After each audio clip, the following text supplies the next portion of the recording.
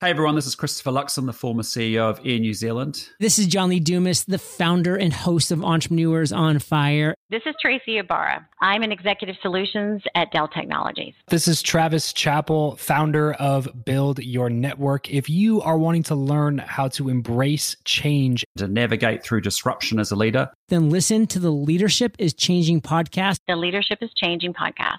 the Leadership is Changing podcast with my good friend, my very good friend, Dennis Giannoutsos. Welcome to Leadership is Changing. Each week, we and our guests provide information and insights through exploring leading change. This is taking your leadership to another level by finding the balance between executive excellence and personal well-being through stories that inspire real change. It's time to adapt in our fast-moving world when leadership is changing with your host, Dennis Giannoutsos. Hey, welcome to the show, Leadership is Changing. What we as leaders know to be true is that change is constant. Leaders everywhere confront similar obstacles because people are people, but everywhere you go, leaders are overwhelmed, disrupted, and under pressure. They run from email to email, meeting to meeting. Many leaders are not changing quick enough, which means they run the risk of becoming irrelevant and being left behind. The purpose of the show is taking our listeners' leadership to another level by finding their balance between executive excellence and personal well-being through stories that inspire real change. I believe we don't have enough effective leaders in the world today, and if we can get the leaders to step up and lead change, then they can inspire real change. Hey listeners, it's now time to adapt in our fast-moving world. Welcome to today's episode of the Leadership is Changing podcast Highlights 2021. And I want to welcome you to today's session. And I've got three wonderful guests from their different episodes that I'm going to share a little bit of a snippet from it. And then I'm going to encourage you to go and listen to the full episode. Now, from episode 114, Dr. Rob McClelland, the title of that episode is The World is Moving Faster Than Ever, and it will never be this slow again. He's a tremendous guy. He's passionate about leadership like I am, and really great guy to have actually interviewed and had a discussion in relation to leadership. So have a listen to that. And then from episode 194, Paula Quincy, the next pandemic is burnout, and we're starting to see that happening quite a bit, and we're actually starting to see suicides and other things as well in various countries. So have a listen to that as well. And then from episode 120, Stephanie, or Steph as we call her, Stephanie Cousins, successful leaders hire on potential. Now, Rob is based in the US, Paul is based in South Africa, and Steph is based in Australia. It is great to be with you. I am as passionate about leadership as you are, Dennis, and so thank you so much for having me on. It's a real pleasure. Look, I've given that introduction about you. Is there anything else about your background that you might want to tell us? Well, most people are shocked to find out that I grew up in an extremely poor family. We were on welfare. We were in government housing in a small community in Northern California. I never met my dad. My mom was an alcoholic who would go to the bars and come home with a different guy every night. And I didn't ever think we had it bad. That was just my reality. Where we lived in the community, there were no rich people. And that was just kind of how life was. As a result of that, when I started getting some of these opportunities, I've been grateful right from the very beginning. And now it's a privilege to start giving those opportunities to other people who came out of rough backgrounds. And I love doing it. Yeah, fantastic. And, to see what you've done as well around the podcast that you have, 700 episodes, that whole journey of doing that has been fantastic. And would you say that you've done that by yourself, or have you had a team around you? How have you got to 700 episodes? Yeah, I appreciate that. What a great question. I tried to do it by myself for about a year, but I always found excuses or other things. I certainly had enough money to buy what I needed to buy. So I thought, well, if I buy one more course, if I do one more thing, and I just was putting it off. Finally, I started hiring with a virtual assistant, and we've built our team out from there. In my various businesses, just the personal businesses, I have about 30 employees now, and they crush it, and they keep me accountable every day. It's interesting how we can buy as many courses, we can go to as many workshops, we can do as many things as we like, but if we don't put it into action, execution, and get on with it, it's never going to happen. And that's just a prime example. Yeah, it's so true. We teach that to others, but I think the reason we're so passionate about it is because we've failed there in our own past, and that allows us to catapult forward now. Excellent.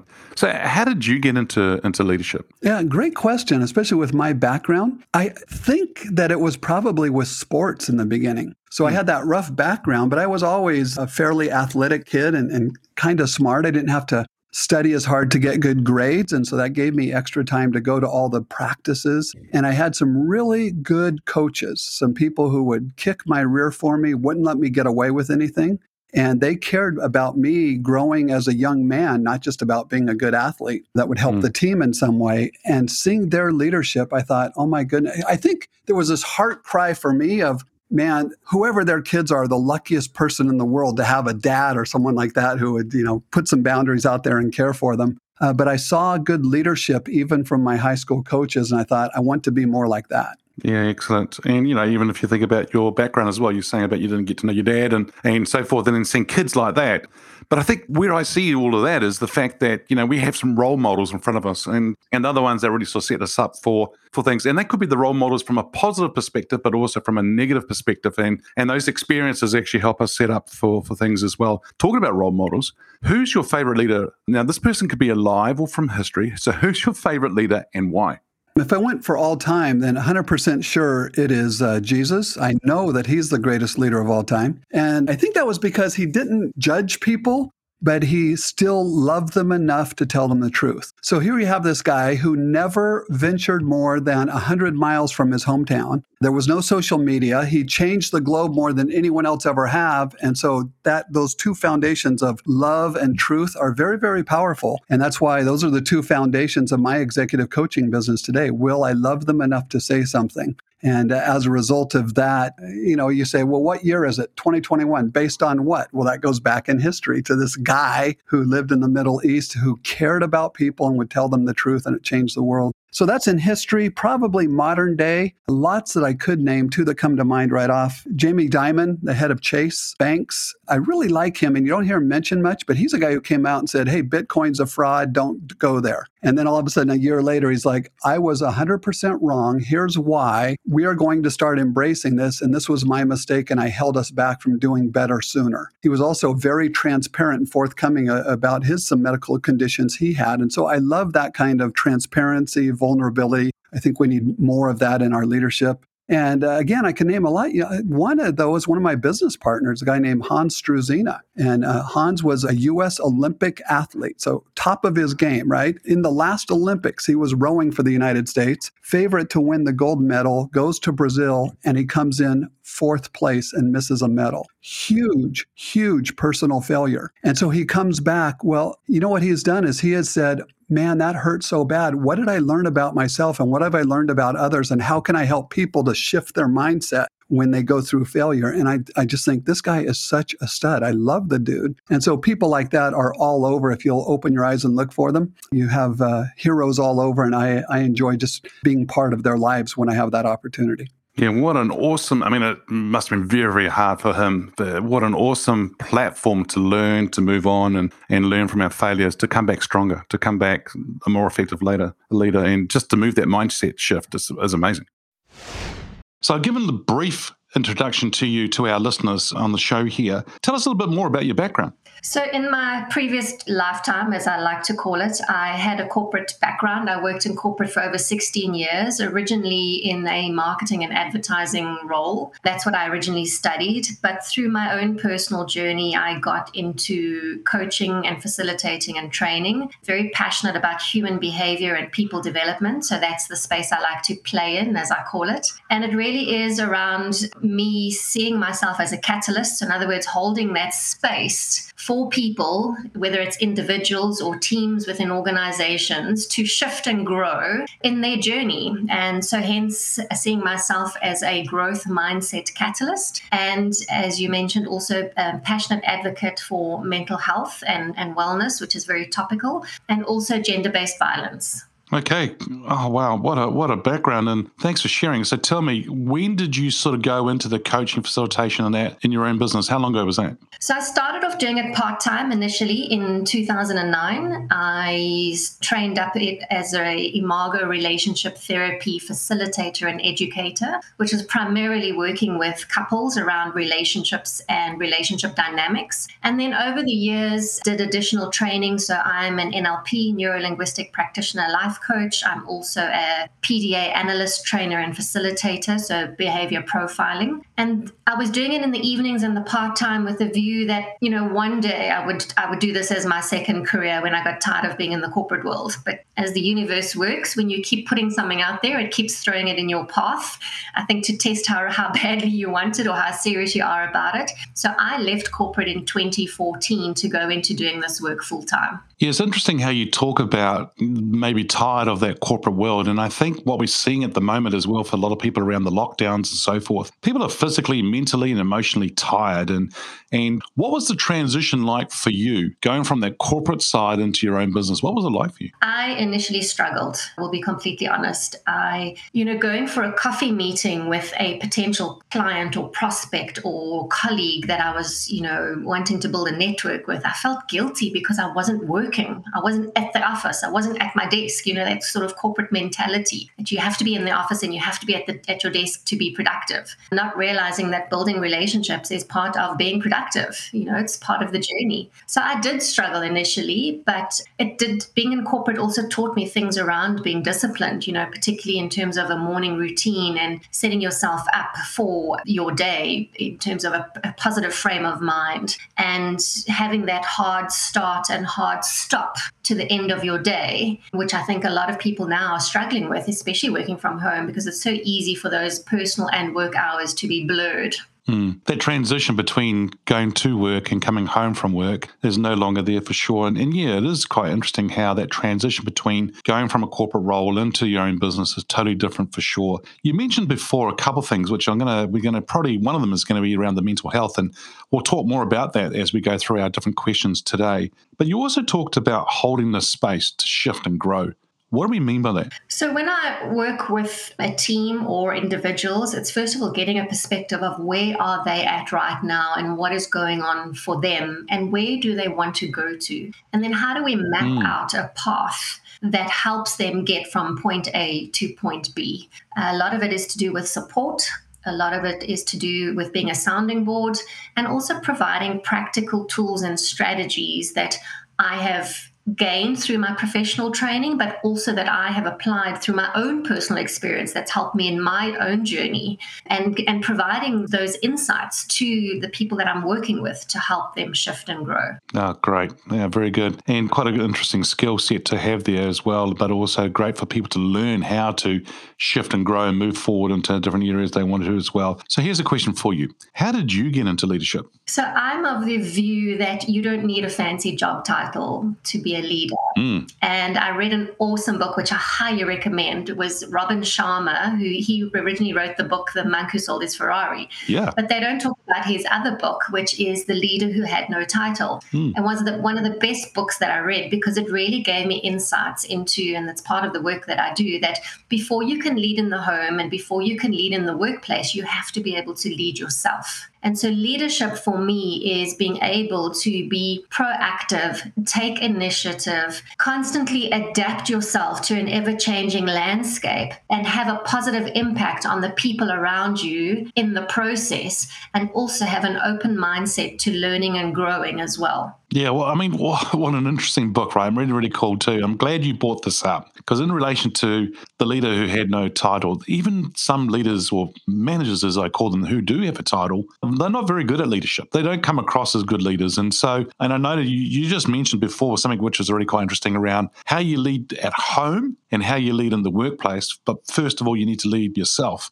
And I think, I've talked in other episodes too before about this as well, but there is no religion, no sporting team, no political party in the world everyone agrees on. But there's one thing that all airlines agree on. Put that mask on first before you you help anyone else. And it's going back to exactly what you just said there, right? So you got to look after yourself, be the best you can be, lead yourself, then you can lead other people. Absolutely. And I think it's also, and I say this respectfully, but I think over the years from a society and a corporate sector, we've made leadership out to be this huge, great thing, this fancy title. And yes, it comes with wonderful perks and benefits. And if you're lucky, a fancy corner office. Well, that was pre-COVID times, right?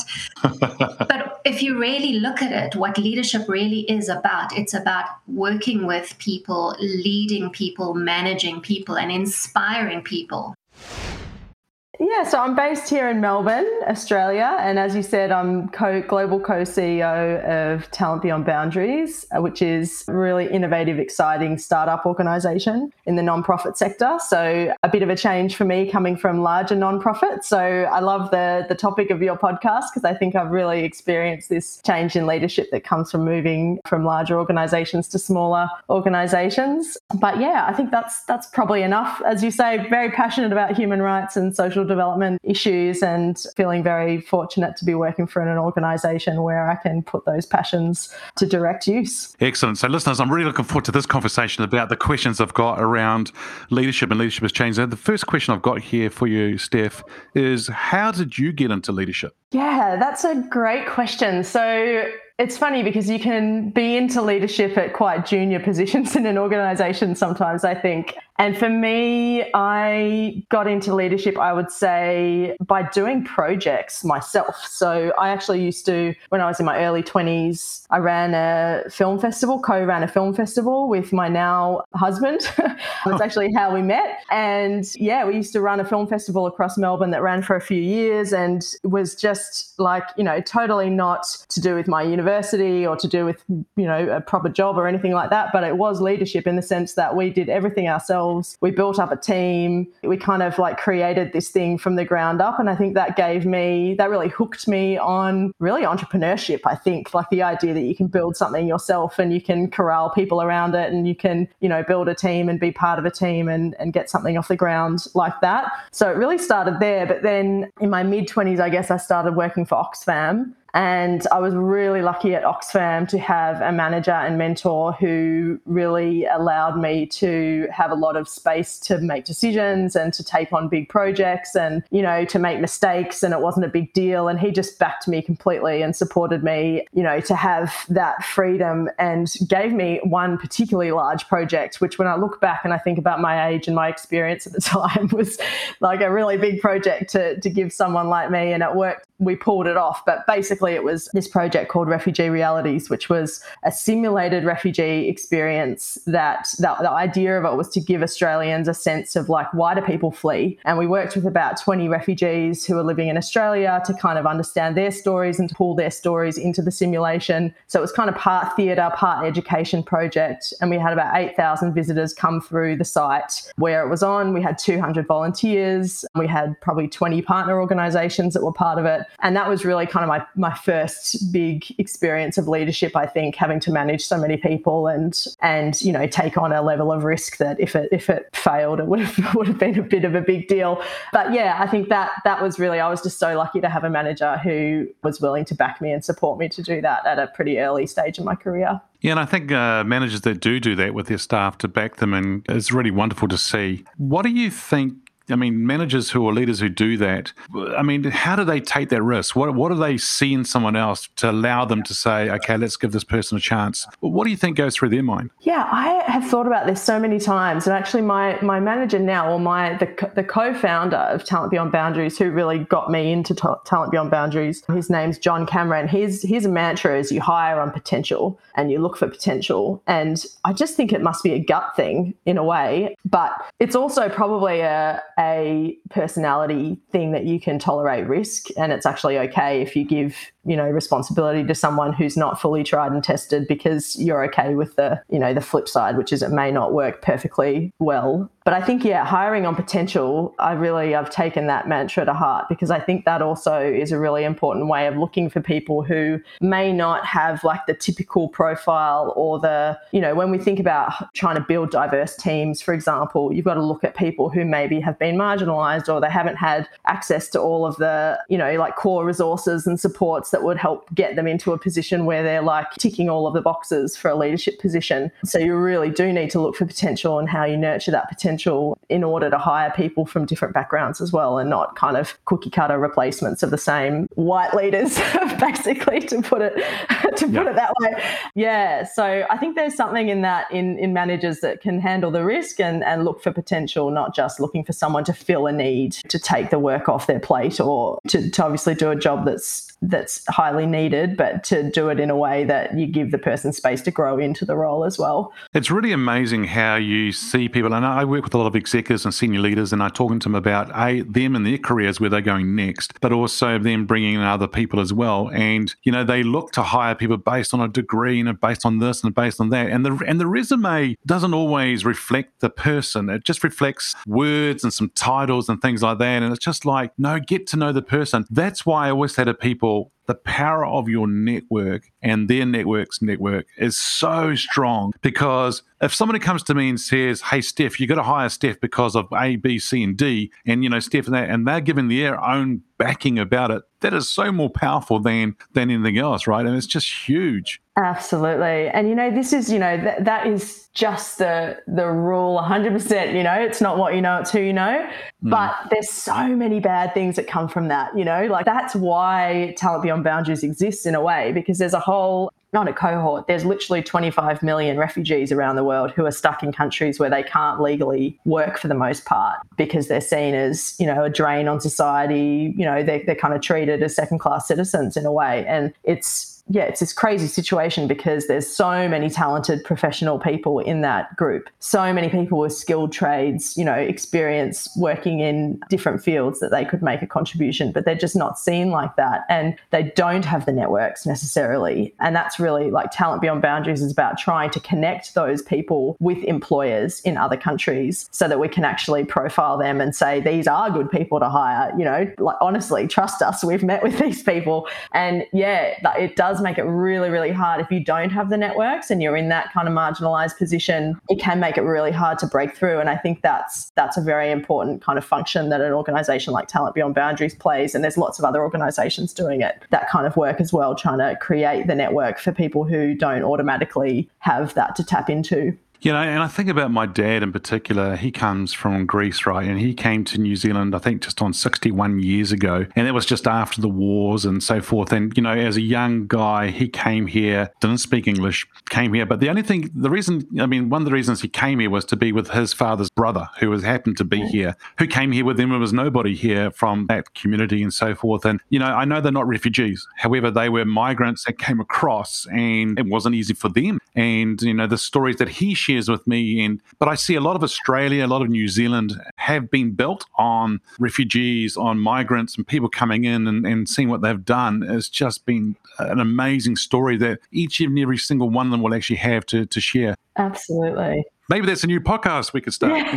Exactly. Absolutely. There's so many stories. And I think you're right. The migrant experience and the refugee experience is very similar in that respect, that, you're building up. Again, maybe people have got some connections in the country, but compared to where they've come from and the kinds of networks and supports and even just like the local knowledge that you have from your own country, I can't think of anything more. You need to be very resilient to be a migrant or a refugee, I think, and to make it through and to, make a go of it. And I think we find it must be a very resilience building experience as well, because so many people of refugee and migrant backgrounds, as you say, do really well and have made a huge impact and contribution to the countries that they've settled in. Wow, listeners, some awesome sharing there by my guests that I have had on the Leadership is Changing podcast over the last sort of year or so, and sharing their, and it's been wonderful just to share the highlights from 2021, in particular from episode 114, 194, and 120 with Rob, Paula, and Steph. Now, I'm going to encourage you to go back and listen to the full episodes of the ones that I've just shared in this highlights episode and take notes. There are some great things that all three guests are sharing and that I think will actually help you in whatever you're wanting to do around leadership and so forth. So, hey, take notes and then do something with those notes as well. Hey, if you haven't already checked out the Facebook group or the LinkedIn page, Leadership is Changing, go ahead and do that. And we'd love to see you actually join us on those different platforms. So go along and find them, join them, and contribute to the actual community. Hey listeners, what we as leaders know to be true is that change is constant. Change is incredibly scary, especially with the unknown and unfamiliar territory. It's time to adapt in our fast-moving world when leadership is changing. Look out for the episodes as they're being released, download them, have a listen, put a review and a rating. Feel free to share them with your friends, your family, and your network. Hey, if there's any feedback you'd like to give me about the show, or if there's a question you have for the Ask Dennis Freestyle episode, then send me an email, dennis@leadingchangepartners.com. Hey, listeners, it's always a pleasure being with you. Thanks for tuning in. Until next time, bye for now. Thank you for listening to this episode of Leadership is Changing with your host, Dennis Giannoutsas. Each week, we and our guests provide information and insights through exploring leading change, inspiring executives and leaders to adapt and lead a bigger game in a fast-moving world.